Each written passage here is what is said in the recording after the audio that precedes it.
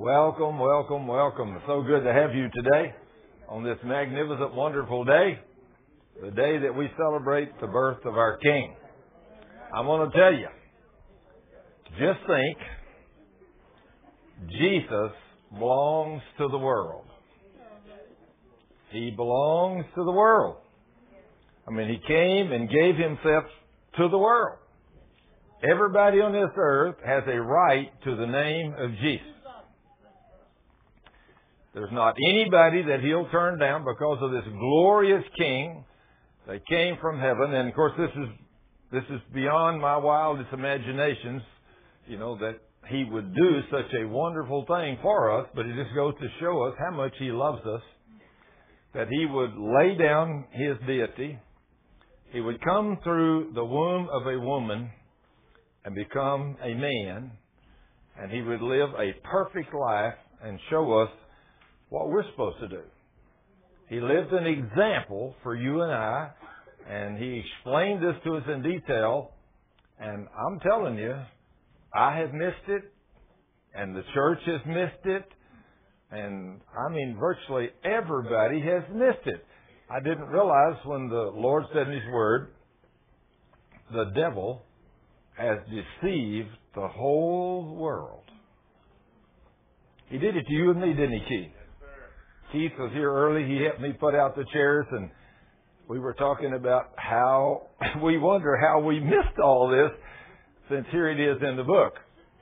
But there's still a multitude of people out there that's missing it. Now then, I don't know what the percentages are, but since I've been in church all of my life, and I know what the Word says now, I've studied it in detail, don't have a corner on it. I still don't know everything about it, but I know a whole lot more than I did. But I think about the number of people that's out here in the world that has a legal right to the name of Jesus.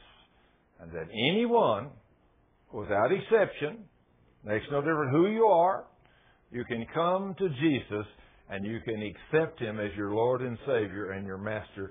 And it makes no difference what you've done, makes no difference where you've lived, makes no difference what nationality, creed, race, color, anything you are. He will forgive your sins and He will make you a son or a daughter of God. Now that's beyond my comprehension, really, to think that He loved all of us that much. But He did that, and that's what He came for 2,000 years ago. But then the other part, the percentage that knows that, I really think in the world is down around 2 or 3%. I really think that there's only 2, 3, 4, or 5% of the whole world that knows Jesus with enough of knowledge and enough faith to be able to get to go to heaven. Now, the other day when we sat there and talked to Howard Pittman, Howard was a Baptist preacher that died in 1979, and he went to heaven, and on the highway to heaven, he told us that the Lord showed him in the 15 minutes of time that it took for his artery that severed for him to actually die and get to heaven was 15 minutes on earth.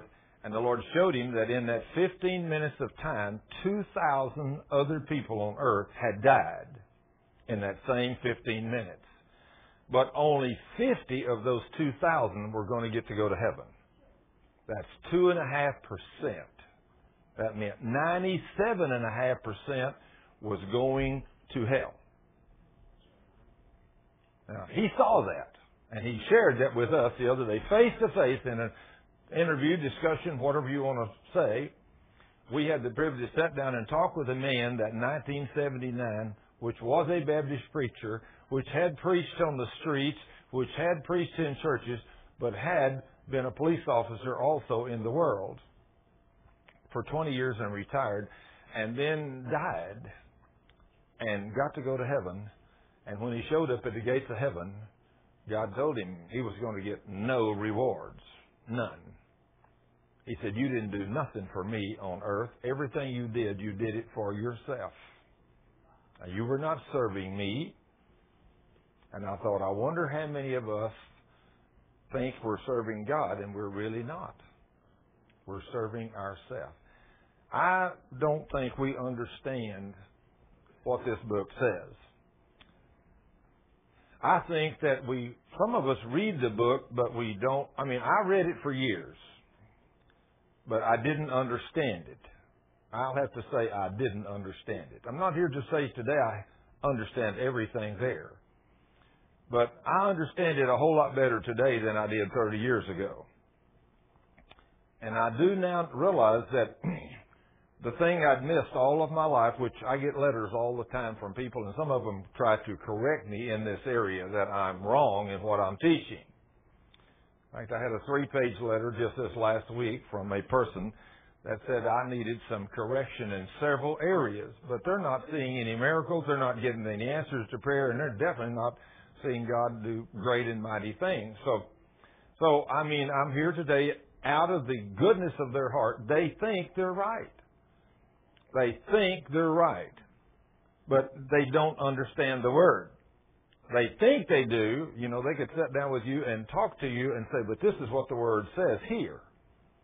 But, you know, the part that we've missed is that when this king came to this earth, he walked a perfect, pure, holy life. And he had zero sin in his life. Now then, this is the part that I had missed. For me to walk in that grace that he provided, I got to walk in that same thing. I got to walk just exactly like he did to walk in grace. He walked in grace because he had no sin. I, as a church member for years, didn't think that was even possible for me to do that. But now I know it is possible to walk there. And I know that we don't understand the law, and a lot of people think the law is gone. And it is, as long as you walk in grace. But when you sin, the law is there again. And starting Tuesday night, we're going to discuss some of these things. Tuesday night at 7 till 9. We have Bible study every Tuesday night. We are going to get into these things. I'm going to start a series on teaching these things. And I'm going to teach them so clear from God's Word. If you don't get it from the teachings I'm fixing to do, from the words I'm going to teach, something wrong with you. Something wrong with you. You don't believe the Word. I'm going to show you and confirm to you in the Word what the Lord has done. Now then, before we start teaching in the book today, anybody have a testimony you want to give? Anybody have a testimony? There's a young lady back here who's got a testimony. Praise the Lord. Come up here, young lady. Tell us what Jesus has done for you. Praise the King. Praise God. Well, I just wanted to elaborate. 2 weeks ago, my 4-year-old came up here and was so excited about giving testimony about us being pregnant, and I just wanted to elaborate on that day, but I was nervous. So, anyways, it really was a faith battle for her because our battle was changing Papa's heart about wanting it. And every morning for a few months, or for about a good month, she and I laid hands over my womb and prayed over it and asked the Lord to change Papa's heart. And many times I just was so discouraged, and I knew he's never going to change, or, never going to change his mind. But she said, Mommy, we forgot to pray over your womb this morning. And she prayed every morning. And she was in faith. She knew we were going to have that baby. And so when the month came, and Papa just woke up one morning and he said, we're going to trust the Lord. Let the Lord decide. And I said, praise God. And in 1 week, we were pregnant. And and so when I found out we were pregnant, I took the test, and I found out. I ran upstairs, and I woke Catalina up first. That's my 4-year-old. And I said, Catalina, the Lord heard our prayer, and Mommy has a baby in her belly. And she said, this is what the Lord wanted for us. And that was from the mouth of a 4-year-old. And I said, praise God, she's going to learn so much from this baby already just from the conception, but she's a little woman of faith. So praise God for her. Praise the Lord. Praise the Lord. Praise the Lord. Praise the Lord. Thank you, Jesus. Anybody else? Oh, Ty, you got one? Praise the Lord. Glory. Merry Christmas, everybody. Amen. Praise the Lord. Thank you, Jesus. How many of you have prepared your hearts for this weekend, for tomorrow? Amen. Praise the Raise Lord. your hand up. Amen. Yeah. Praise the Lord. Now, if you didn't raise your hand up, I want you to prepare your heart. All week long, I've been praying and worshiping Daddy and telling Him how much I love Him. Amen. Asking Him to use me tomorrow when I have all these people come to our house. And we'll have 40 or 50 people over there tomorrow. And so this morning, as I was sitting reading the Word, 6 o'clock this morning, I hear a knock on the door. I hollered, well, come in, whoever it is. And I looked up, and it was a. Well, he's. I don't know how this relative is. He's married to my cousin. What's that make him? I don't know. A relative. a cousin-in-law. He'd driven about 75 miles to see me. He said, I need to talk to you. I said, well, come on in. I was at my desk praising God.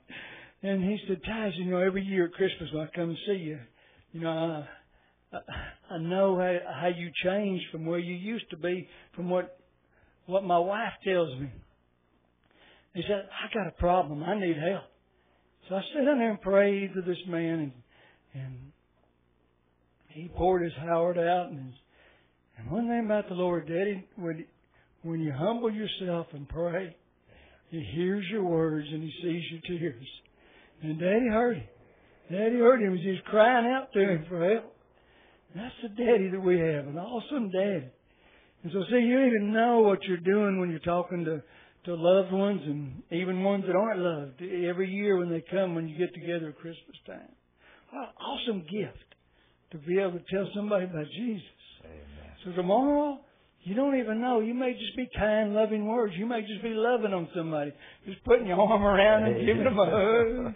And you don't know what it's going to do. Now, this gentleman I've known for, 8 years now. And several times I've talked to him about the Lord and, just telling him how much Daddy loves him. And he'd go in one ear and out the other, but he heard. He heard and he listened.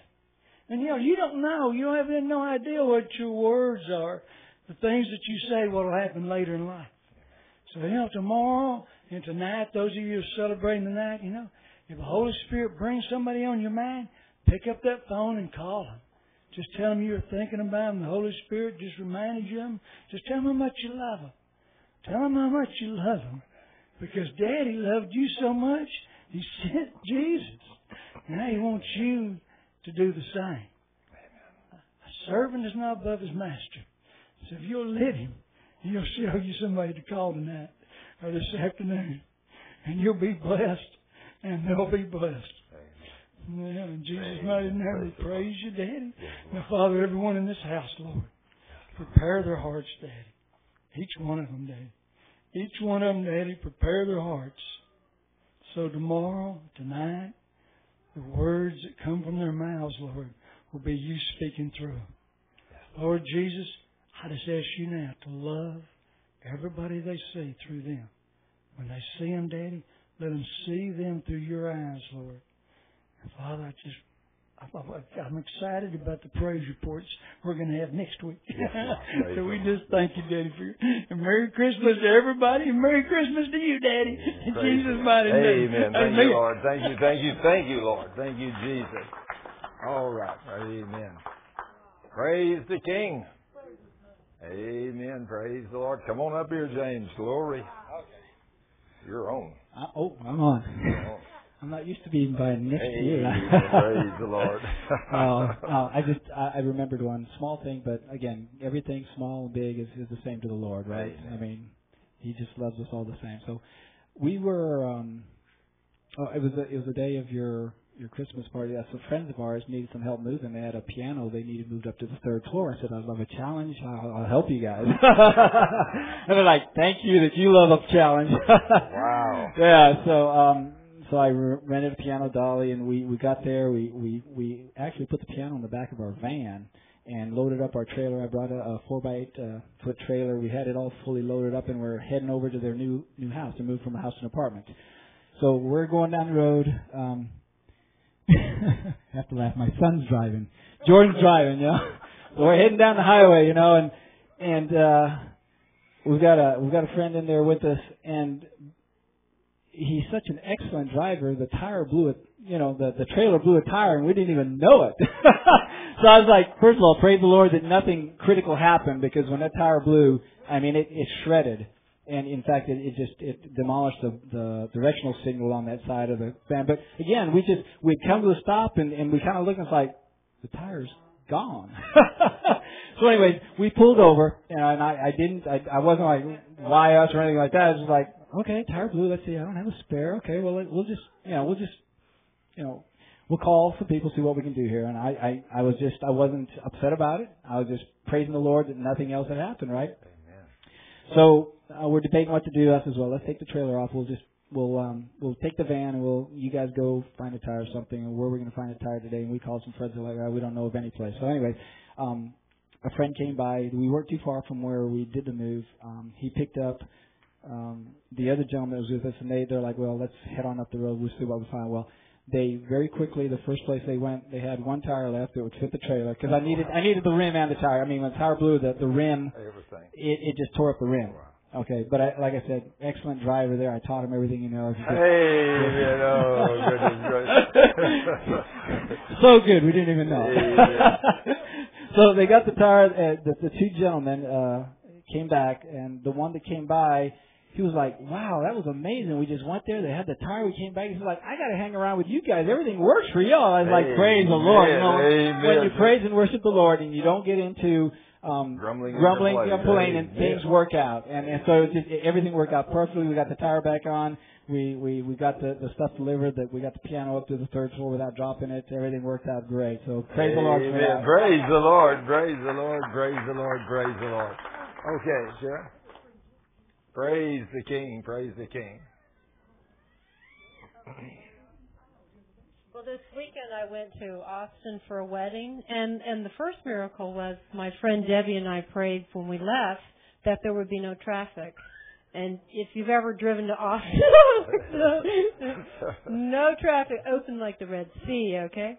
And not for just us, but for my friend's husband and the kids he's picking up at the airport, and then her other daughter, and there was none. We all made it in record time going to Austin. They're like, wow, this is cool. And then I asked the Lord, the rain was supposed to come, and I said, give us a beautiful weekend. You can let it rain when I get home. So we get rain when I get home. They're like, this is too weird. And then the greatest thing is I talked to my little niece, and she was wanting a new job. And, she had this baby, and so now she wants to be right by the baby. So in Granbury, and she's a social worker. So anyway, I said, do you want the job? And she said, yes. And I said, well, just tell God you'll get the job. And out of 5 applicants, she got the job. Amen. Praise the Lord. What a woman of faith, huh? I'm telling you, we got a woman of faith here, I'll tell you for sure. Okay. We got one more. Oh. Who's this? Bring up baby Brianna. And James, come back up here. Now this is baby day. We're all celebrating baby Jesus coming. Amen. We got Praise the an King. awesome miracle in our own church, and it's because of all y'all's prayers. Amen. Yeah, this is all Amen. y'all's prayers. Amen. Everyone in this house has This prayed for this little lady. baby. Praise I want you to look at this beautiful skin. Look at this beautiful baby. Look at her breathing good. Amen. Look at their bones growing. Amen. All because of your prayers. Amen. All because you said it with your mouths. Amen. Yeah. Let's give Daddy the glory. This is so awesome. Oh yes, we just continue to praise and worship the Lord. There's been so many miracles, and it is a body of Christ event. It's not just me praying. It's not just Thurman and Ty praying. It's everybody's prayers, and just the constant prayers have been a blessing to us because there has been plenty of time for us to grumble and complain about what we're having to go through and why we're going through it, but we're not. We are not. Oh, you want to say something? What do you want to say? Huh? Oh, well. Yeah, she's like I used to be, very shy in front of a microphone. Praise the Lord, He's got me up here leading praise and worship because I would not have done that on my own. No, but we are just so thankful for the Lord for this. Amen. Praise the Lord. Praise the Lord. This is an awesome miracle. Awesome miracle. In fact, I guess one of the greatest miracles in this child, of course all of them are great, but the one about where the skull had, grown back together, and it was not, they said they'll have to go in there and do surgery and split the skull. It will never spread. And so we all prayed. and the skull spread apart, which is impossible. The doctors say is impossible to happen. But let me tell you, when we prayed in faith, it happened, didn't it, James and Lori? It happened. Of course, Ty, being a doctor, he knows what kind of a miracle this is. He knows a whole lot better than we do. You know, I don't know all those things, so, you know, it's just kind of, with me, I say, okay, God, I know you can do it. It's just a piece of cake for you. But he understands all the inter parts of what makes all that happen. And he knows physically it's impossible. Just like when Vernon Cannon came here the other day. Ty was here at Bible study Tuesday night a couple weeks ago, when Vernon and his wife drove from Hobbs, New Mexico. And 2.5 months before that, he'd come to a healing school, and he was 77 years old. And he asked me, he said, at the end of the healing school, said, do you think God can heal dyslexia? I told him, no. I know he can. Yeah. I don't think he can. I know God can do anything. Katie Benjamin? Yes. And so I prayed the prayer of faith for him. Then he said, what do I have to do? I said, what you need to do, you need to build that intimate relationship with the King. You need to worship Him and praise Him and thank Him every day, many times, for your beautiful, clear, sharp eyes that you can read perfect with. And so he did that over and over and over. And he said how strange it was to look up at words and I can't read anything. And I said, Lord, thank you that I can see those words perfect in the name of Jesus. Somebody said, you're lying. No, He's calling things that be not as though they were, and they shall become. Well, 2.5 months later, after we prayed for him, he's standing, of all places, in church on Sunday morning, worshiping the Lord, thanking the Lord. He can read the words on the screen perfect, and he can't read anything. And all of a sudden, he said, Lord, I want to thank you that I can read those words perfect. And they all came into perfect order for the first time in 77 years. We serve an awesome Jesus. And so he went to dinner with his wife, and he could read the menu for the first time in 77 years. And he didn't tell her until they got home. When they got home, he said, honey, the Lord has healed me. Well, I know you've been saying that now for 2.5 months. He said, no, but today I can really read. And she says, you really can? He said, yes, I really can. She runs over and gets the Bible, opens up and said, read something for me. And he started reading, and he said, my wife lost it. What was 52 or 55 years or whatever they'd been married? She began to jump up and down and praise God because a man she'd been married to 50-something years had never been able to read, and today he can read perfect. And he was reading the Word of God. Don't we serve an awesome Jesus? Now just think, Jesus came to this earth 2,000 years ago so that we could have those kind of things. He came to this earth. And, oh, by the way, while I'm looking back there at Marlene, I just want you to know one more time that Friday night at 7 o'clock at her house, and I don't think we have any of those deals left. Do what? I don't think we have any of the flyers left. But anyway, we're going to have the Christmas party. I hope you've already gotten a flyer. But if you haven't, and you don't know how to get there, if you'll either call Marlene or call the Ministry Center this week, my precious little Kathy back there, she'll be happy to either fax you, email you, or something, instructions how to get to Marlene's house. You know, she knows how to do all that. So, I've got all these beautiful daughters out there that take such good care of me and Cheryl. I said, we have these beautiful daughters out there. They're such precious girls. They take such good care of us. But I want us to turn in the Word of God to the book of Matthew chapter 2. I want us to see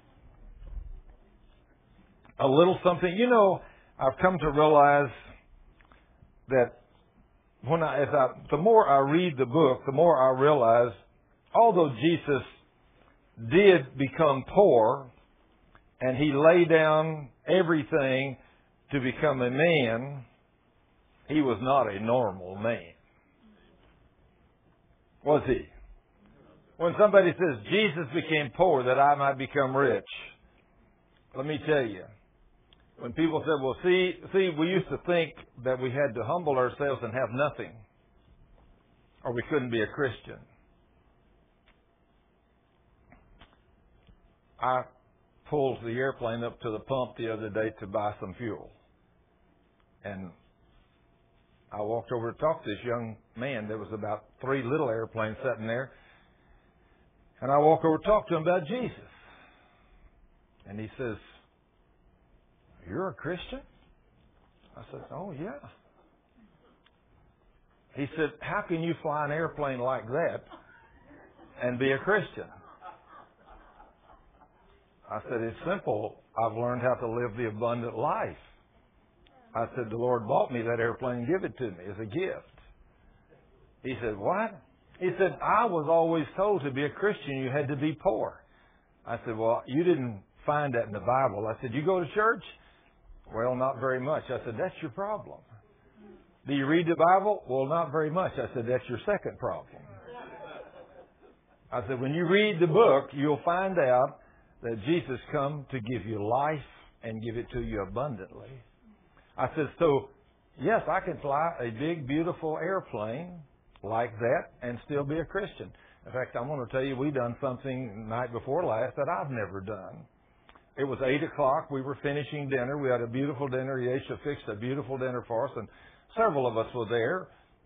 Jenny was there, and Wendy was there, and Dave and Yesha was there, and me and Cheryl was there, and we were talking, and Cheryl said something about, "Well, we ought to go look at lights, Christmas lights." And I said, "Yeah, why don't we?" Cheryl said, "Let's fly to see the lights." I said, "Okay." She said, "Really?" I said, "You want to go flying? We'll go see the lights." Dave runs in, gets the address to where the interlocking is down there. We go out and get in the 421. We go out and take off, and I fly about 1,000 feet off the ground, and I try to pull it back to idle almost, and I finally get it slowed down to 180. That's as slow as I can get it slowed down. Well, we fly around over interlocking and all over Dallas, and we make some beautiful turns. It's a beautiful, clear night, and we look down at all the beautiful Christmas lights from 1,000 feet above at 180 miles an hour, and I thought, this is the way to live. Isn't that right, Chief? None of that traffic, none of the nonsense, just beautiful. I thought, and then we come back over and landed there. I had my private navigator, which is Dave, lead me right back into Northwest. We come in. I thought, God, you're so good. And I can do all these things because you humbled yourself as a man and came to this earth and died for me so that I can live the abundant life. And I said, Lord, it's taken me a lifetime to learn how to get there. It's taken me a lifetime. It took you almost one too, didn't it, Sharon? Sharon took her almost a lifetime. Christian girl, sick, afflicted, didn't understand the word, went to church, had hundreds of people pray for her, never got her prayers answered, couldn't get her own prayers answered. But then she really got a hold of the word and what it requires. Now then, that woman of faith. We got lots of women of faith. Kathy Becker's a woman of faith. My Honey Bunny's a woman of faith. Ty Sherrill's a woman of faith. But we got all of you women that are women of faith. Y'all are learning how to take this great gift that Jesus gave you and make it work for you. Life is so much fun. But Jesus didn't do things little. We have been deceived. Jesus didn't do things little. When He came, the angels came out. They made themselves visible in the heavenlies. Can you imagine this scene? When that song says the shepherds quake? Yeah. If you were there and all of a sudden there's a heavenly host like a choir up there singing and they don't have no bleachers to sit on, you would probably tremble too, wouldn't you? These glorious beings of grandeur, they're worshiping that little baby that's been born. They know who that is. That's their boss. They're worshiping Him. He's became a man, and He done all kinds of things. Now then, a lot of people says that Jesus was poor, but you know, that's only relative. That's kind of like saying that I am rich compared to Bill Gates. Compared to Bill Gates, I'm not very wealthy. But compared to some people I know, I'm very wealthy. You know what I mean? I mean, some of you right now today, in fact, I'm going to tell you that many of you are living in a nice home, driving a nice car. You got money in the bank, and your bills are all paid. Some of you. But some of you are not there. But some of you are. You know. And it's amazing that if we will do what God says in His Word, and of course, we have not done that. Many people, have not done what the King says. But the King says in His Word that if you will put me first, and you will worship me, and you will praise me, He says, whatever you put your hands to, I will make it prosper for you. Jesus said that, didn't He? When people says, well, Jesus didn't have no money. Yes, He did. He took at least a dozen men with Him, and probably their wives, and maybe their children. And He had a man that took care of the money sack. And they gave to the poor and the needy all the time. And Judas stole from the money bag on a regular basis, it says in the Scriptures. I'm telling you, Jesus was not poor on the earth. You don't travel around over this earth like He did with all those men and women and give to the poor and the needy if you ain't got a treasure that's got money in the bank. Right? It takes money to do what Jesus did.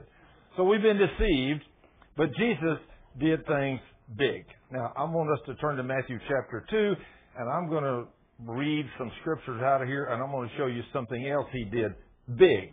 And it never did sink in on me that this is what He meant until just recently. But in chapter 2, it says, Jesus was born in the town of Bethlehem in Judea during the reign of King Herod. About that time, some wise men from eastern lands arrived in Jerusalem asking. Now then, when we get this wise men, how many wise men do we always talk about? 3. You will find nowhere in the Scripture where it says there were 3. There's nowhere in there it says there's 3 wise men.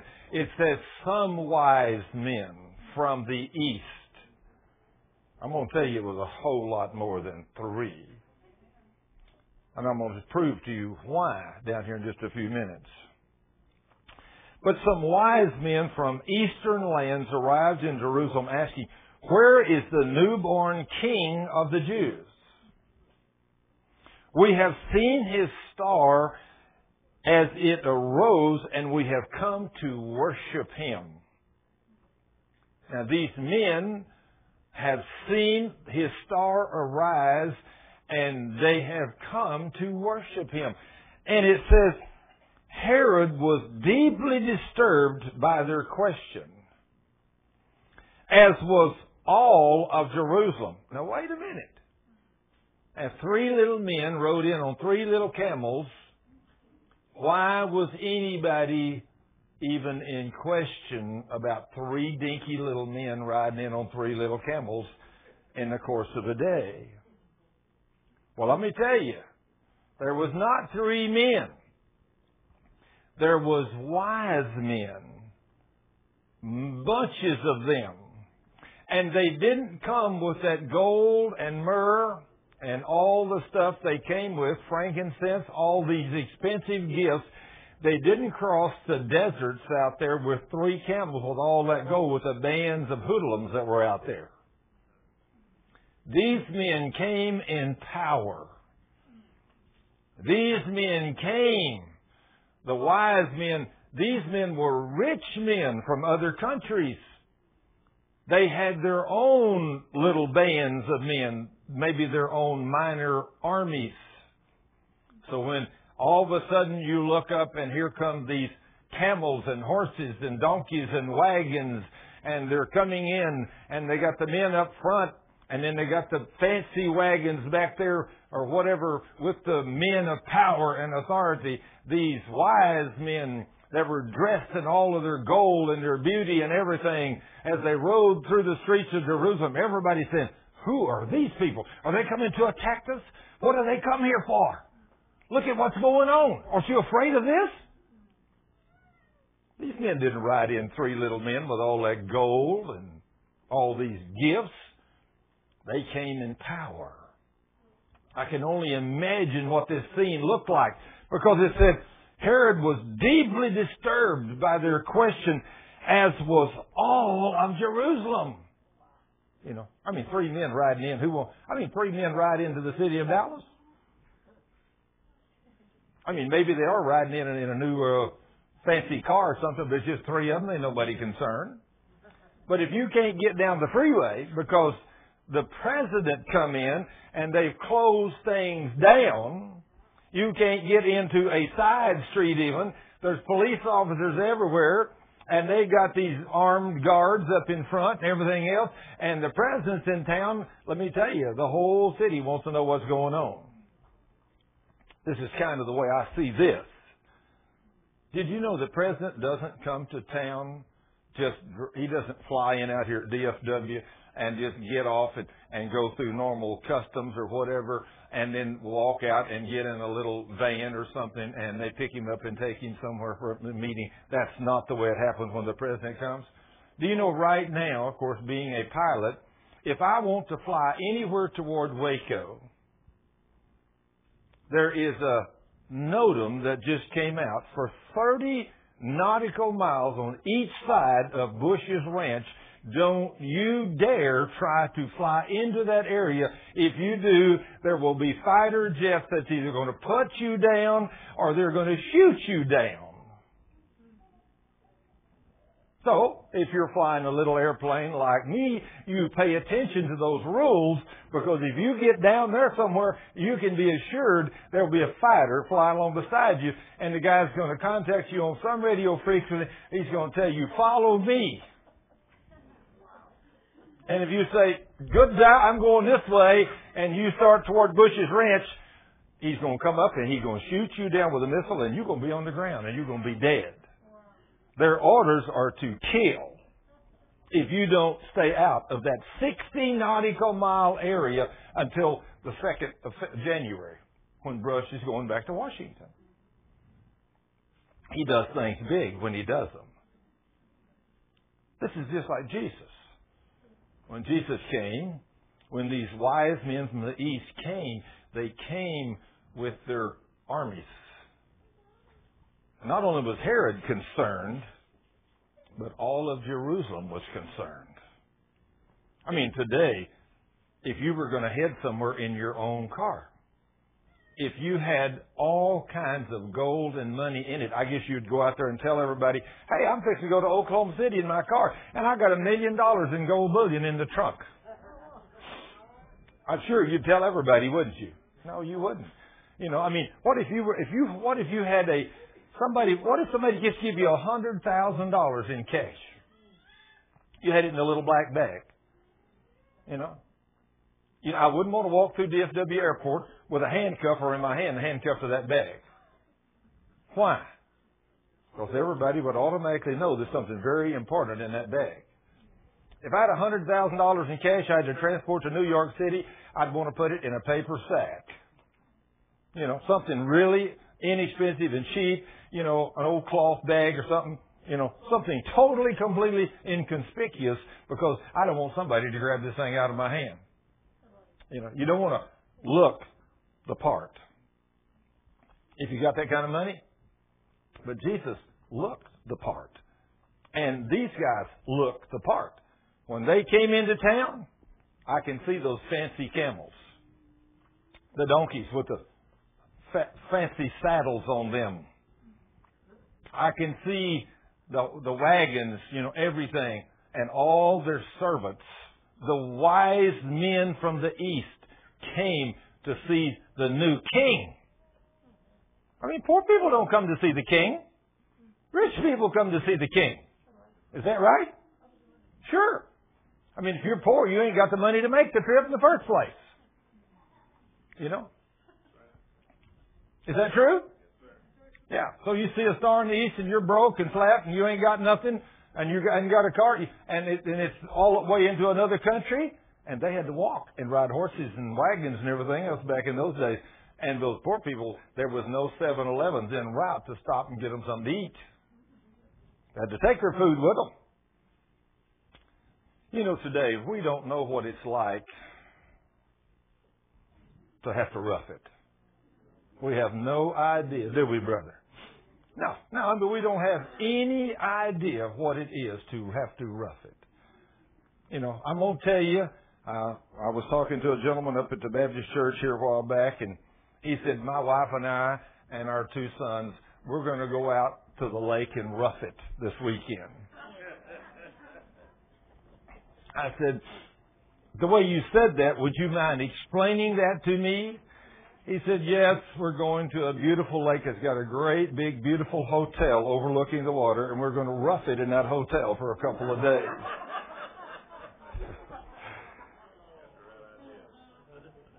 Now, see, when I was raised up, roughing it on the lake, taking your tent, you know, and a little pot, and no gas burning stove. You just take your little wood, you build you a little hill, put you some rocks around it, and put you some stones there, get them all, and put you some wood in there, get you some fire going, and get some hot coals of wood, and then set your pot on there to, cook whatever. That's what we used to rough it, you know. Sleep on the ground, with the rattlesnakes down on the river.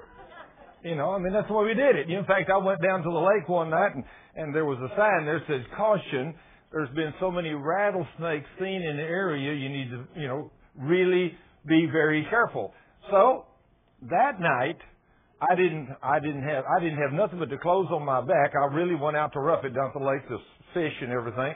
But we was watching, making sure there was no snakes. We weren't stepping on them where we were fishing. That was about 2 o'clock in the morning, 3 o'clock. When I finally got tired, I went up into the park up there a little ways up from where we were fishing, and there was some concrete tables up there, and I just crawled up on top of one of those concrete tables and just laid down and slept on that concrete table. Now, to me today, that's kind of roughing it. Today I certainly wouldn't. I love to lay down in my soft bed and sleep at night. Now, don't you? Yes. I love it. But back in those days, sleeping on a concrete table, that's okay. No problem. I wasn't even sore. I wasn't even sore. But, I didn't have the money. I couldn't sleep in a hotel. Give me a break. I was raised up in a poor home, and I never went out roughing and got to sleep in a hotel. I didn't have that kind of money. I just didn't have it. And so I did rough it because that's the only way I could go to the river or to the lake, just go out and rough it. Because we go fishing somewhere, we maybe had enough gas money to get where we were going and get back. That's all we had. Otherwise we just, we took some groceries out of the kitchen and, we cooked that stuff or took a can of beans or whatever, and you don't have to eat much. But that's roughing it. But Jesus, He really didn't rough it here. These kings of the East came, these wise men, they came to see the King. And they come bringing their gifts. What kind of gifts do you bring to a king? Do you bring him a donut? Not hardly, do you? I don't have nothing to bring to a king. For me to get President Bush a gift for Christmas, I ain't going to buy him nothing because he's got everything already. He don't need nothing I can buy for him. Nothing. But if I was in close enough contact with him to buy him a gift, what would you buy? A man that's got everything. Who knows, But that's kind of the way I feel. I don't want to stand up here and let you take this wrong.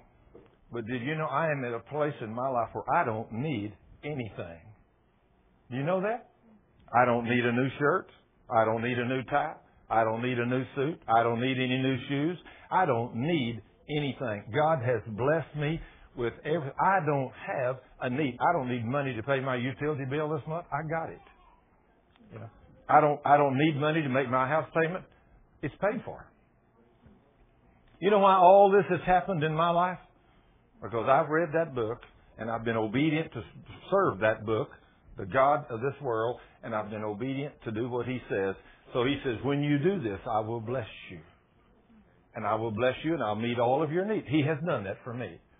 I don't have to walk out of here today saying, where are we going to get money to buy the pies for tomorrow? Cheryl's already went and bought them. You know, it's already paid for. And it's a wonderful place to live there, young lady. And see, it all revolves around mine and your willingness to put Jesus first. This King that came to this earth 2,000 years ago, that paid this price for us, that we still see Him as that little baby in the manger. Well, let me tell you, He was only that little baby in the manger once. Today, He is the King of kings and Lord of lords and God of gods. He's not that baby in the manger no more. He is the King of the universe. To think that a glorified man, is ruling the universe from the throne of God. And He came to this earth, become just like you and I, and He did it so we could have all these blessings. I mean, it's awesome. But what do? We don't believe Him. We don't believe Him. It's just like a man yesterday. I was on the phone with a man yesterday morning. He said, this stuff, he said, I picked you up on GLC a couple of years ago. And he said, my wife and I have totally changed our life. But he said, this stuff, I'm still in a wheelchair. I'm still sick. I'm still afflicted. And this stuff is not working for me. I said, something wrong with you. It ain't God. I can tell you that for sure. I said, you say your wife? Yes. How long have you been married? He told me, 35 years. I said, how's your relationship with her? Well, he said, if I got a problem, that's my problem. My wife. He said, I get so upset at her. I said, I'm going to tell you why God don't answer your prayer. Right there's number one problem right there. I said, God told you to love that woman like He loved the church, and He was willing to give His life for the church. I said, He clearly says in His Word, if you don't love your wife like that, He says your prayers will be hindered. And I said, mister, let me tell you what that means. It means they won't be answered. I said, you're going to have to straighten your act up, and you're going to have to ask God to forgive you for not loving that woman. I said, you in a wheelchair and she's taking care of you and you're having trouble with her? I said, you ought to be praising God for her. Well, after all, I'm not a normal feel-good preacher. You know. Praise God. I'll tell you just exactly like God said it in His Word. And if He said in His Word, you know, in other words, if Jesus said it, I came to this earth to pay the price for you. And I became a man. I left my deity and my power as King of the universe, and I lay all that down, and I came down to the earth and humbled myself and became a man. And then I walked holy and purity for 33 years for you, to show you exactly what you can do and what I expect you to do. And He said, if you do that, if you will do that, if you'll walk holy and obedient to me, and I've sent my Holy Spirit to help you to do that. If you will do that, He said, whatever you put your hands to, I will bless it for you, and I will take all sickness and disease away from you, and you'll have nothing like this. I'll keep the devil off of your back. He will not be able to touch you. And He said, I guarantee I'll take all sickness and disease, and you'll not have any. And you know, the average church member don't no more believe that than they can fly without wings. They just don't believe it. You show it to them in the Word, and they still don't believe it. Sin. It's amazing what sin does to us. See, you can be the best guy in the world around me, but when you walk out that door, Jesus goes with you. I don't go with you. He knows everything in your heart. Everything. And so that's why we have these problems we have. He knows. Then He says here, where is the new king of the Jews? Now, how do you think that went across with the king Herod? a replacement for me.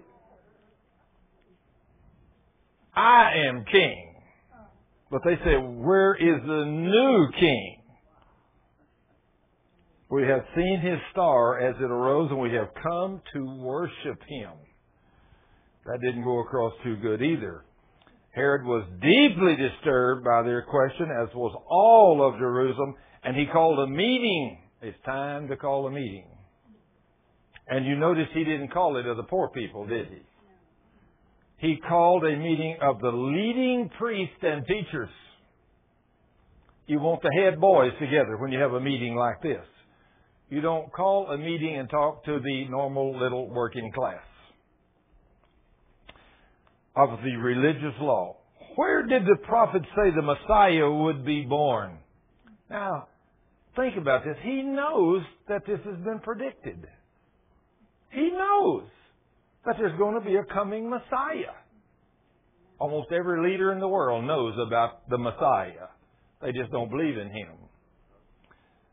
He asked them, and the leaders said, in Bethlehem, they said, for this is what the prophets wrote. O Bethlehem of Judea, you are not just a lowly village in Judah, for a ruler will come from you who will be the shepherd for my people Israel. Then Herod sent a private message to the wise men. He didn't go himself either. These men of power, they send their runners out there. Herod sent a private messenger to the wise men, asking them to come see him. At this meeting, he learned the exact time when they first saw the star. He wants to know what's going on. When did you see this star? And so they give him a date. Then he told them, go to Bethlehem. You know, that's where our people have said this Messiah, this supposedly new king, is going to be born. Go to Bethlehem and search carefully for this child. Send this whole army of people out there to find him. And when you find him, come back and tell me so that I can go and worship him too. Was Herod pretty smart? He ain't nowhere close as smart as God, though, is he? But he's a smart man. He wanted to find out exactly when this king was born. Then he wants them to go over and find him with all their troops, because Bethlehem is a little bitty tiny place. It's not very big. It's still not very big even today. But the King of Kings was born there. After this interview, the wise men went their way. I can just see that group leaving Jerusalem. I mean, these wise men with their camels and their wagons and their donkeys and their soldiers and their guardsmen and the men that come along with them. Back in those days, they were like a wagon train. You know, the wagon train used to have a wagon that was the truck wagon, you know, where the groceries were cooked. And, you know, they had people, you know, these wise men, rich and well and powerful as these guys were, these guys might not have been able to make it in the wilderness on their own either. They had been pampered and had money and power, so you can be assured they had a group of men or men and women around them to take care of them. They were powerful. I can imagine this big group leaving Jerusalem going to Bethlehem. Jesus doesn't do things little. I mean, after all, he's the king. He's going to be welcomed. He's already been welcomed by the heavenly host. So now that he's not going to send three dinky little wise men over there on three camels to give him these powerful, rich gifts. They're coming in power. Once again, the star appeared to these people, and it guided them to Bethlehem. It went ahead of them, and it stopped over the place where the child was. Now, it didn't say the baby was. It said the child, where the child was. Because see, they don't have the privilege to get around like we do today. They didn't see this star and go out and get on a 747 like they can today and say, hey, let's fly over to Jerusalem, and in 30 minutes they can land in Jerusalem from wherever they were over there in that part of the world. I mean, a big airplane like that in a matter of an hour or two can fly all over that country over there. It's not that big, especially when you're flying 500 or 600 miles an hour like those jets and everything do. But back in this day, they didn't have that privilege. They went at the speed of walking. That's as fast as you could get around. You know, 200-300 miles or 500 miles is not too bad in a 747. But 500 miles if you're going to ride a donkey. I mean, you better take your water barrel with you, right? You know, it's going to take a while. It's going to take a while. So, you know, who knows how long it took. And so they got all the people together. And when they saw the star, they were filled with joy. They entered the house. Wait a minute. They entered what? The house. He's not in the manger anymore. So he's a little older. They're still over there.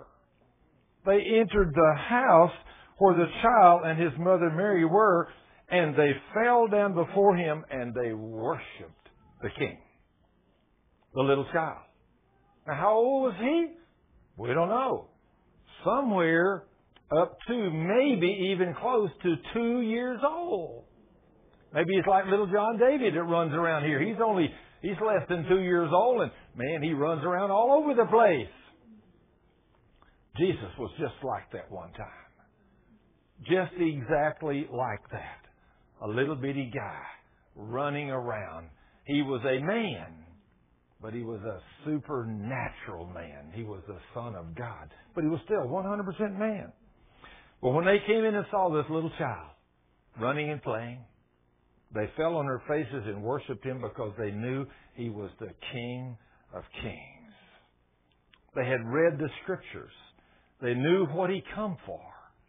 They knew he was something special because they didn't have a GPS to guide them over there.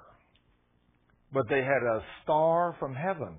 And you know, that star from heaven might have been a big, beautiful, shining angel, too. We don't know what that bright light in the sky was. It looked like a star.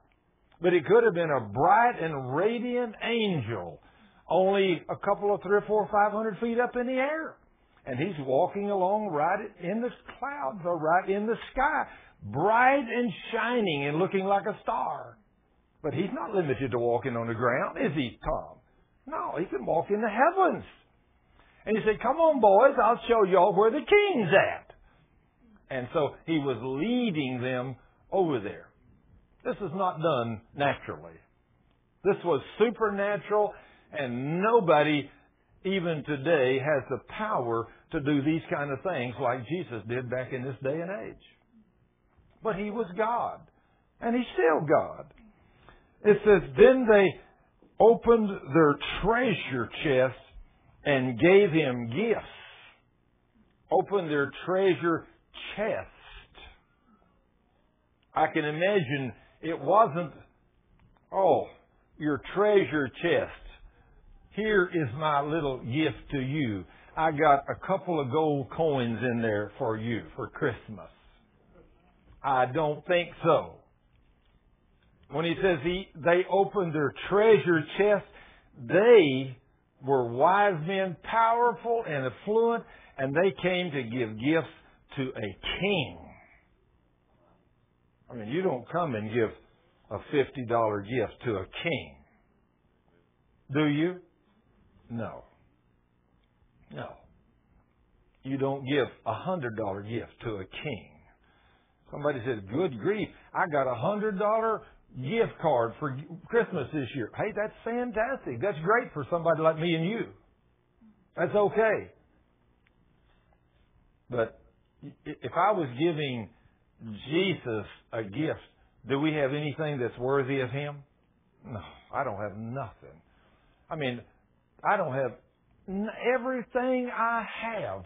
I mean, I'm not a multi-millionaire by no means, but I got a lot of assets and they're worth a few million.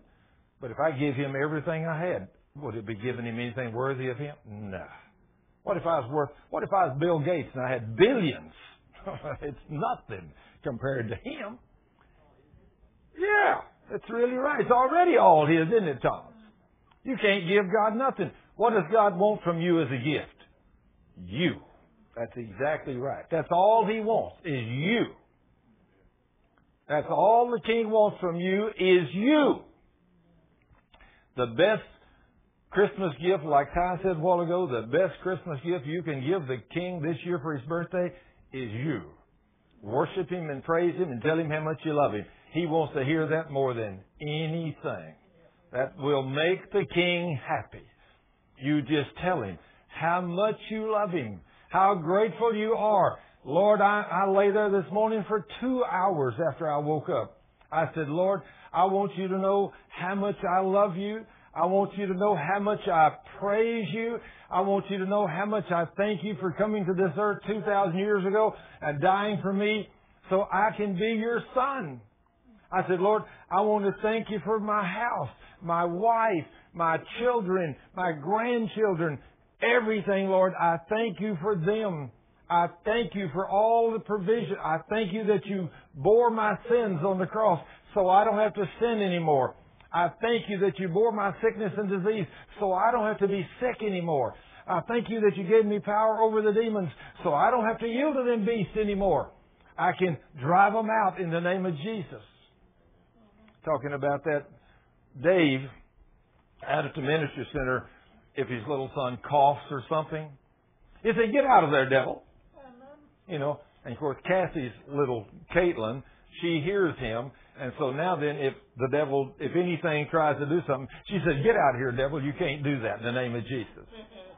Where did you learn that? She said, well, Dave does that to little John all the time when he coughs or does anything. Dave said, get out of here, devil. You can't stay here in the name of Jesus. So she said, see, now I can't think of a better place to work and in a place where people see Jesus do all kinds of wonderful things all day, every day. Can you think of a better place than that to work? I can't. I love working out there for the King. I love seeing God do the miracles. I love seeing the people that work out there with us. I love to see them excited, on fire. I love coming in the morning, coming back from out doing something and walk in and Kathy's jumping up and down. Have you got time for one more praise report? Wow. Or 3 more. I love it. I love it. I love it. I love it. I love to see people get excited about what they do, about serving Jesus. It's so much fun. But the King don't do things little. You know, He does things big. He is a big God. Then He says, they opened their treasure chest and gave Him gifts of gold. Wow. This is going to provide for him and his family for years into the future. Gold, frankincense, and myrrh. All of these gifts was given to the King for everything that was going to be needed for him all the way through his life. He was taken care of by these wise men or the kings from the east. They came over and met his needs. Now, all of it belongs to him anyway, didn't it? So these rich and powerful wise men that saw this star, they came over and they brought money. They brought gold. They brought frankincense. They brought myrrh. And all these things were a special thing and was given to him for a special reason, to take care of his entire needs through his entire life. He was not poor. He was rich. On our standards, even he was rich. He was able to support his ministry and give to the poor and everything. Jesus was not poor. He was rich. Then he says, but when it was time to leave, they went home another way because God had warned them in a dream not to return to Herod. Now, can you outdo God? Oh, give me a break. You can't outdo the king. He knows everything. Then it says, after the wise men were gone, an angel of the Lord appeared to Joseph in a dream. Now, angels can appear to you in a dream. You can see these guys in a dream. You can see them walking right down the street. I have seen angels walking, both eyes open, right down a corridor in a hospital. I've seen them, but I've seen them in dreams also, in visions. So you can't put God in a box how He's going to communicate with you. He can do it anyway if you're just willing to listen. But it says, the wise men, they left, and then an angel of the Lord appeared to Joseph in a dream. He says, get up. Now, this is in the middle of the night. He says, get up, flee to Egypt with the child and his mother. The angel said, stay there until I tell you to return. Now, how long are we going to have to stay there? Until we're told to return. Now, God doesn't tell you everything. He just gives you instructions of things to do. And anytime God gives you instructions of things to do, you know what you need to do? You need to do exactly what the king said. Exactly what he said. I mean, I think about right here when this angel told him what to do. I think about the morning years and years and years ago, and back in about 1979, I think that year, 1979, whenever the Lord spoke to me and He said, son, you forgot to do your paperwork this morning. Now, why would that be important to God, that I forgot my paperwork? I said, yes, Lord, that's true. I was going to do it when I come by the office, but I forgot it. I said, but I only like 15 minutes under here, and then I'll run right back over there and do it. He said, no, son, I want you to go do it right now. Okay. Now then, have I got a choice? Sure I do. I can obey or I can disobey. But I said, yes, Lord, I am hearing an audible voice, just like I'm hearing my voice right now. So I crawled out from under there, stood up and took 1, 2, and the supporting structure holding the 20,000 pounds of steel that I'd been under exploded, and it lay flat on the ground where I was 5 seconds before.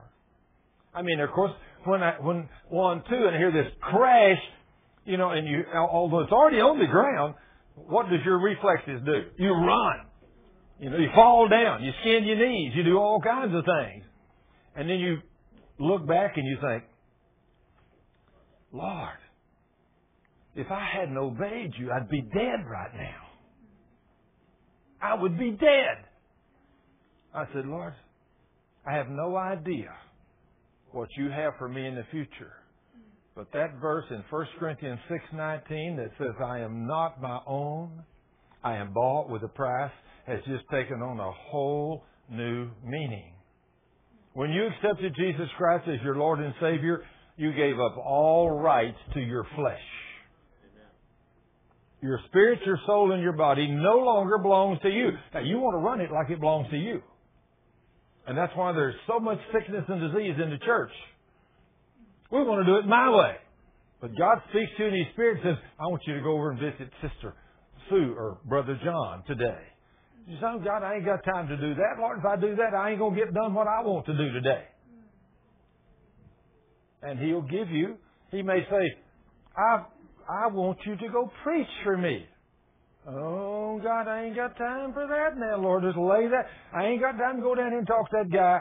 He said, but son, I've trained you in the Word. But I ain't got time, Lord. I got this to do. And then He don't talk no more. And a year or 2 or 3 later, you're laying there in a hospital and the doctor says, I'm sorry, what you have is terminal and you have 3 weeks left to live.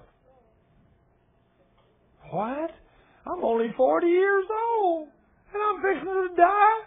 Oh, God, where are you? Oh, have I got your attention yet?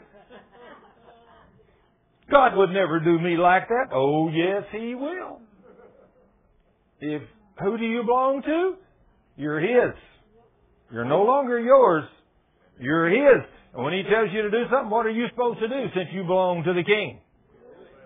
Now then, if you're the parent and if you are the parent and you tell one of your children to do something and they totally defy you and do something else, I guess you'd say, well, that's okay, son. You can do what you want to do.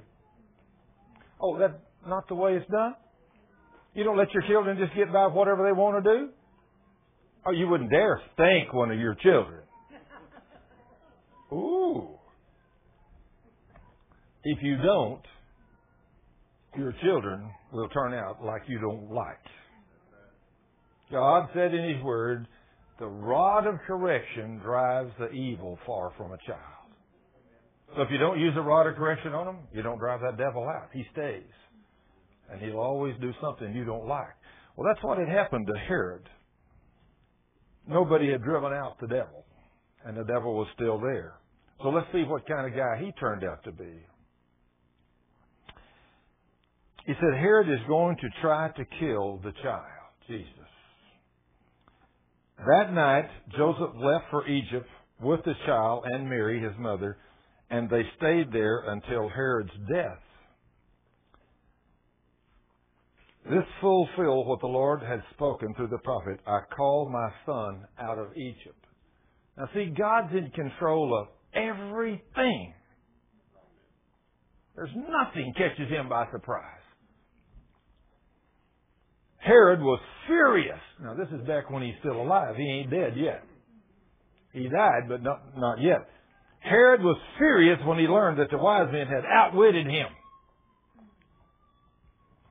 He sent soldiers to kill all the boys in and around Bethlehem who were 2 years old and under, because the wise men had told him the star first appeared to them about 2 years earlier. So by him having that information, he was so mad and he hated this new king, he sent his army over to Bethlehem and the surrounding area around Bethlehem. And he said, you ride in on your horses and you take your spears and your swords, and every child, in fact, if it's a boy, but I can just hear him now saying, every child that looks like it's under 2 years of age, kill it. And those soldiers went to that entire surrounding area, and every child that even looked like it was... Do you think those soldiers run through there and said, I want to see if this is a boy, and I want to know how old he is? How do you think those Roman soldiers did as they rode through the city of Bethlehem? They went to every house. They jerked every door open. If there was a baby, anything that looked anything like it might be under 2 or 3 years of age, they jerked it out of the mother's arms and killed it. Ran it through with a sword, jerked it out of mother's arms, riding down the street. Can you imagine this scene? That sounds just like our enemy, the devil.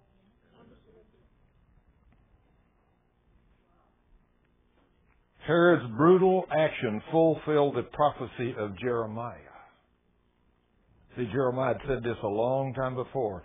A cry of anguish is heard in Ramah. Weeping and mourning unrestrained.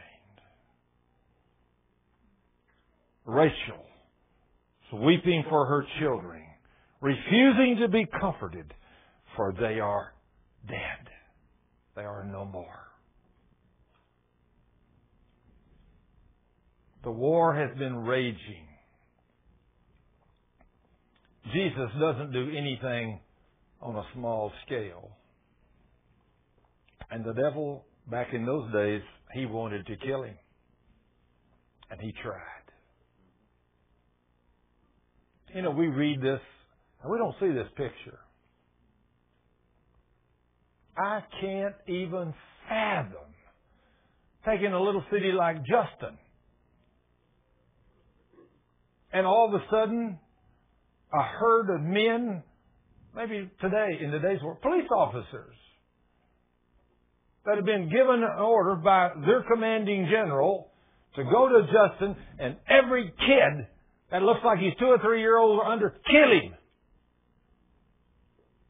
I can't fathom that, can you? But this happened. This really did happen.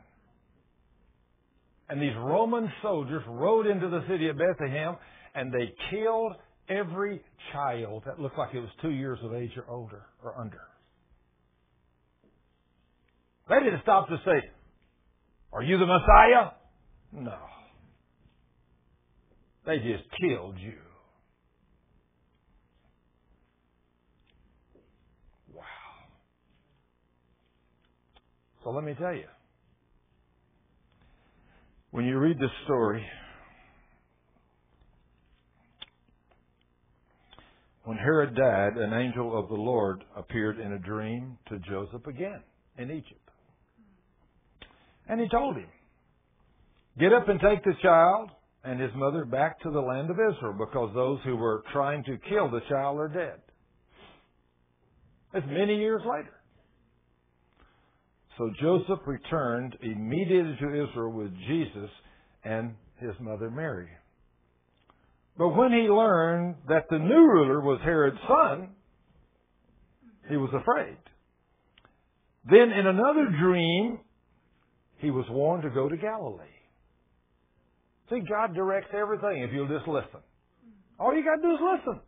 The King will talk to you. You seek Him. So they went and lived in a town called Nazareth. This fulfilled what was spoken by the prophets concerning the Messiah. He will be called a Nazarene. Now see, everything that he said about the Messiah had to come to pass. The Lord knew all of these things in advance. But let me tell you, this little bitty tiny boy is no longer a little bitty tiny boy. Just think, he's about 6 foot tall. He probably weighs about 200 pounds, if you can weigh it. He will look just exactly like a man. When you and I look upon him, we will see him in his glorified state. But John, one of the men that walked with him, ate with him, slept with him, talked with him, prayed with him, did everything, when he saw the glorified Christ, he couldn't even stand in his presence. Fell on his face. But he was still a man, but a glorified man. And he holds up that hand, and you still see the hole in it. He holds up that one, and it's still there. You can see the light coming through to remind you, I did this for you. That way you know who the real Jesus is. There won't be no question. How many men have come to say, I'm Christ? How many people today, in the last 100 years that we know of, just give me a number. How many people have you heard that said, I'm Jesus? There's hundreds of them. But they lack one thing when they hold up their hand. There's no hole in it. You know they're a liar. When the real one comes one day, you'll know who He is. If He's your Savior and your Lord, you will know who He is, and you will not be able to stand in His presence. But He'll walk over, and He'll put His hands on your shoulders and say, my son or my daughter, stand up and look me right in the eye. I love you. Wow. The King of Kings and the Lord of Lords and the God of Gods. Then He's going to put His arm around and say, tell me what you did with the gifts I gave you. And we're going to, are we going to be, God, I didn't know how real you were, Lord. I could have done a lot better. I hear that every day. What did you do for Jesus today? Well, I didn't do as much as I should. I know I could have done better. I hear that every day. Hey, if you're saying that, then change. Start doing something for the King. Who knows? He might come for you tonight. What do you want to be doing tonight when the King comes? If He comes for you tonight, you want to be like the rich man? Oh, I am rich. Oh, man, I got all these crops this year. I mean, my barns won't hold it all. I know what I will do. I will tear down all these barns and I'll build great big ones. And then I'll fill all these things full. And then I will sit back and say, sit back and take life easy. You have enough stuff set up for years. All you got to do is just eat, drink, and be merry and call your friends in and have a party. The king says, you fool. You fool. Tonight, your soul shall be required of you. That's something none of us know when our own private rapture is going to come. You know that? But many a person will have theirs today. Many a person will have their private meeting with the king today. Boy, when I have my private meeting with the king, I want to be prepared. Don't you, Tom? I want to make sure every sin's repented of, and I know I'm loving Him and walking in obedience to His Word. I don't want to stand in front of the King without knowing I've done all I could do. I'll tell you, one time I had a meeting something like this with an executive vice president of the company we worked for. There was 10 engineers, which I was one of the 10. We covered the entire world for the corporation that we worked for. He called us to Washington, D.C., to the head office, and he took us all out to dinner one night, 10 engineers, and here's the executive vice president, and he starts down at the end of the table, and he says, I don't remember the names of the guys, it's been so many years ago, but I'll just say, Keith, what could you do better for me if I give you a 10% increase in pay? And so Keith begins to tell him. Then he comes down and, Ty, what could you do better for me this year if I give you a 10% increase in pay? And Ty tells him what he could do. Every one of them has something. And I'm the last guy at the end of the table. He says, Herman, if I give you a 10% increase in pay, what better could you do for me this year? I said, sir, I give you 150% every day of my life. I said, there's not anything I can change. If you give me a 100% increase in pay, there's not a single thing I can change. He said, you get the increase. Isn't that amazing? I got the increase. I didn't tell him what I could do better for him if he gave me more money. I was doing everything I could do for him. Well, that's kind of the way I live my life for Jesus. We try to give Him everything we can every day. You know, we spend hours working. I hope He's happy with this, because if He's not, then I know what He'll do. The first thing He'll do is stop answering our prayer, won't He, Ty? That's the first. Oh, it's you again. You come ask me to do something. Well, what have you done for me lately? But if he comes in and he says, oh, it's you, Ty, my son. Praise God. What can I do for you? That's what we want him to say, right, Ty? Yes, praise the King. We love it when the King answers our prayers, don't we? Yes. Well, let me tell you, he's no longer that little baby, so get over this story about the little baby in the manger. He is the King of Kings, and when you go out here today, you realize He is the King of Kings. He is the Lord of Lords. He is the God of gods, and He's the one that controls the cosmos every day with His mighty spoken word. If science tell you, well, the sun's going to burn out in 2 million more years, don't you believe it? All Jesus got to do is say, bam, and it'll be there hot forever. I mean, He is the one in control. So no matter what science tells you, you don't have to believe nothing them guys tell you. All you got to do is serve Jesus. There was a lady that called me the other day, and she said, Thurman, I'm listening to you in your faith walk. She said, you know, there's a lot of talk about there may be some nuclear attacks in the future. I said, I know that. She said, does that worry you? I said, no, ma'am. She says, why does it not worry you? I said, well, if Shadrach, Meshach, and Abednego under the law could say, the God we serve is well able and He will deliver us through this fire. And He did. I said, I'm going to make the declaration right now. If a nuclear bomb is dropped downtown Dallas, the ministry center and me and the people that work with me, we're going to all still be here tomorrow whenever everything opens back up for business.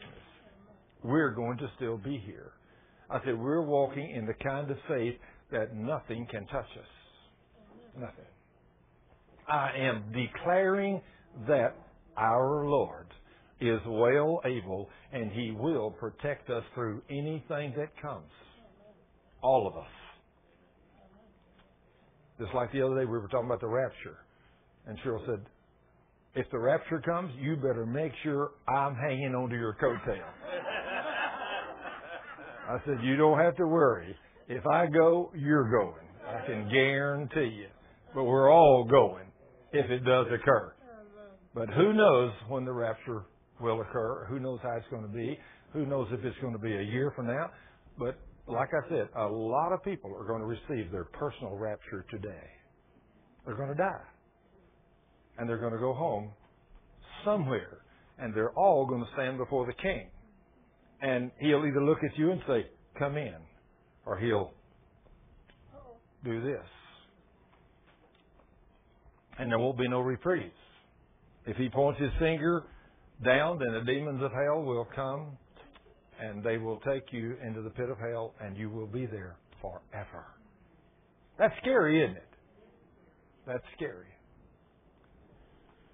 So whatever you do this week, worship Him, praise Him, read His Word, thank Him for what He done for us, thank Him that He come to this earth 2,000 years ago to become that baby.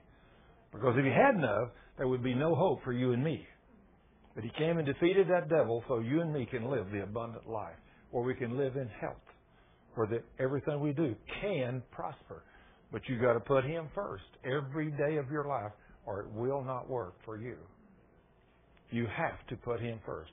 You have to believe His Word. And you have to be obedient to do exactly what He says. Like Dave has told me many times, he said, the reason it took me nearly 2 years to get my healing, because God told me, I healed you even though you didn't have a personal relationship with me in that whole time. You were standing on my word, but in spite of yourself, I still healed you. But He said, if your intimacy with me had been much better, you got healed a whole lot faster. Now see, Dave didn't understand that. I mean, as he and I have talked about those things, we both grow closer in that intimate walk with God. He's getting closer, and I'm getting closer. And we're walking closer with God. I want to be there, don't you, Keith? I want to be there. I don't want to be turned over to the devil, do you? Absolutely not. Yeah. I've been there and done that. Ain't no fun over there, is it? No. Well, we're grateful that the King came. We're grateful that we can give, and I know that many of you are going to have times with your family and everything else today and tomorrow, and maybe, who knows, all week. Some of you may have times with family and friends. But remember, whatever you do, worship the King and realize that this is His birthday. It's Him we're worshiping and not the Babylonian system. We're worshiping the King. Father, I thank you, Lord, that you came to this earth to pay the price for us. Lord, what a privilege it's been to know you, to love you, to serve you, and to see you do the great and mighty things that as we pray for people, the miracles and the healings and the deliverances and everything we get to see you do. We are so grateful, Lord. Lord, we ask you to make the year 2007 a much more productive year on all of our parts. Lord, may we send out more teachings. May they be perfectly accurate. Lord, may you inspire me and Dave and all of us, Ty, as we teach your word. And Lord, as we go through everything, and our ladies, Lord, all of them, may you bless them, watch over them, protect them. Everybody that works in the ministry, may you watch over them and bless them. May you give us all more knowledge and wisdom and revelation and understanding of who you are. And Lord, as we gain that knowledge and spiritual understanding, as we walk in obedience to your word, may you increase your anointing. May you increase your power. May you increase the answers to prayer. And may we see 2007 be the biggest year that we have ever seen in this ministry. And may every year get bigger and bigger and bigger.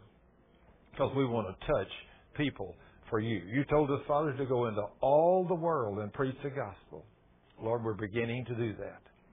And Lord, we thank you for allowing us to be a part of this ministry that you've pulled together. It's your ministry, and you're doing it. And Lord, everybody has a part. Everybody that gives resources to this ministry, I ask you to bless them and bless them abundantly this year with knowledge, wisdom, financial prosperity, everything. That, Lord, that we might all serve you and put you first. And may we all give you that great sacrifice of worship and praise and purity, because I know that's what you want. You want us to walk in purity and holiness and praise you. And Lord, may we do that this year. And Father, we thank you for this past year. We thank you for all the souls you've led into the kingdom. We thank you for all the people who have been healed and delivered. And we're so grateful for the lives that have been changed. And Lord, those lives that have been changed, I know they're grateful. Help them to never forget what you've done for them. Now, Lord, thank you for being our Lord and our God and our Savior, our healer, our deliverer, our provider. We are so grateful. And we praise you and worship you and thank you for this day. Thank you, Father. Thank you, Father. In Jesus' name, amen.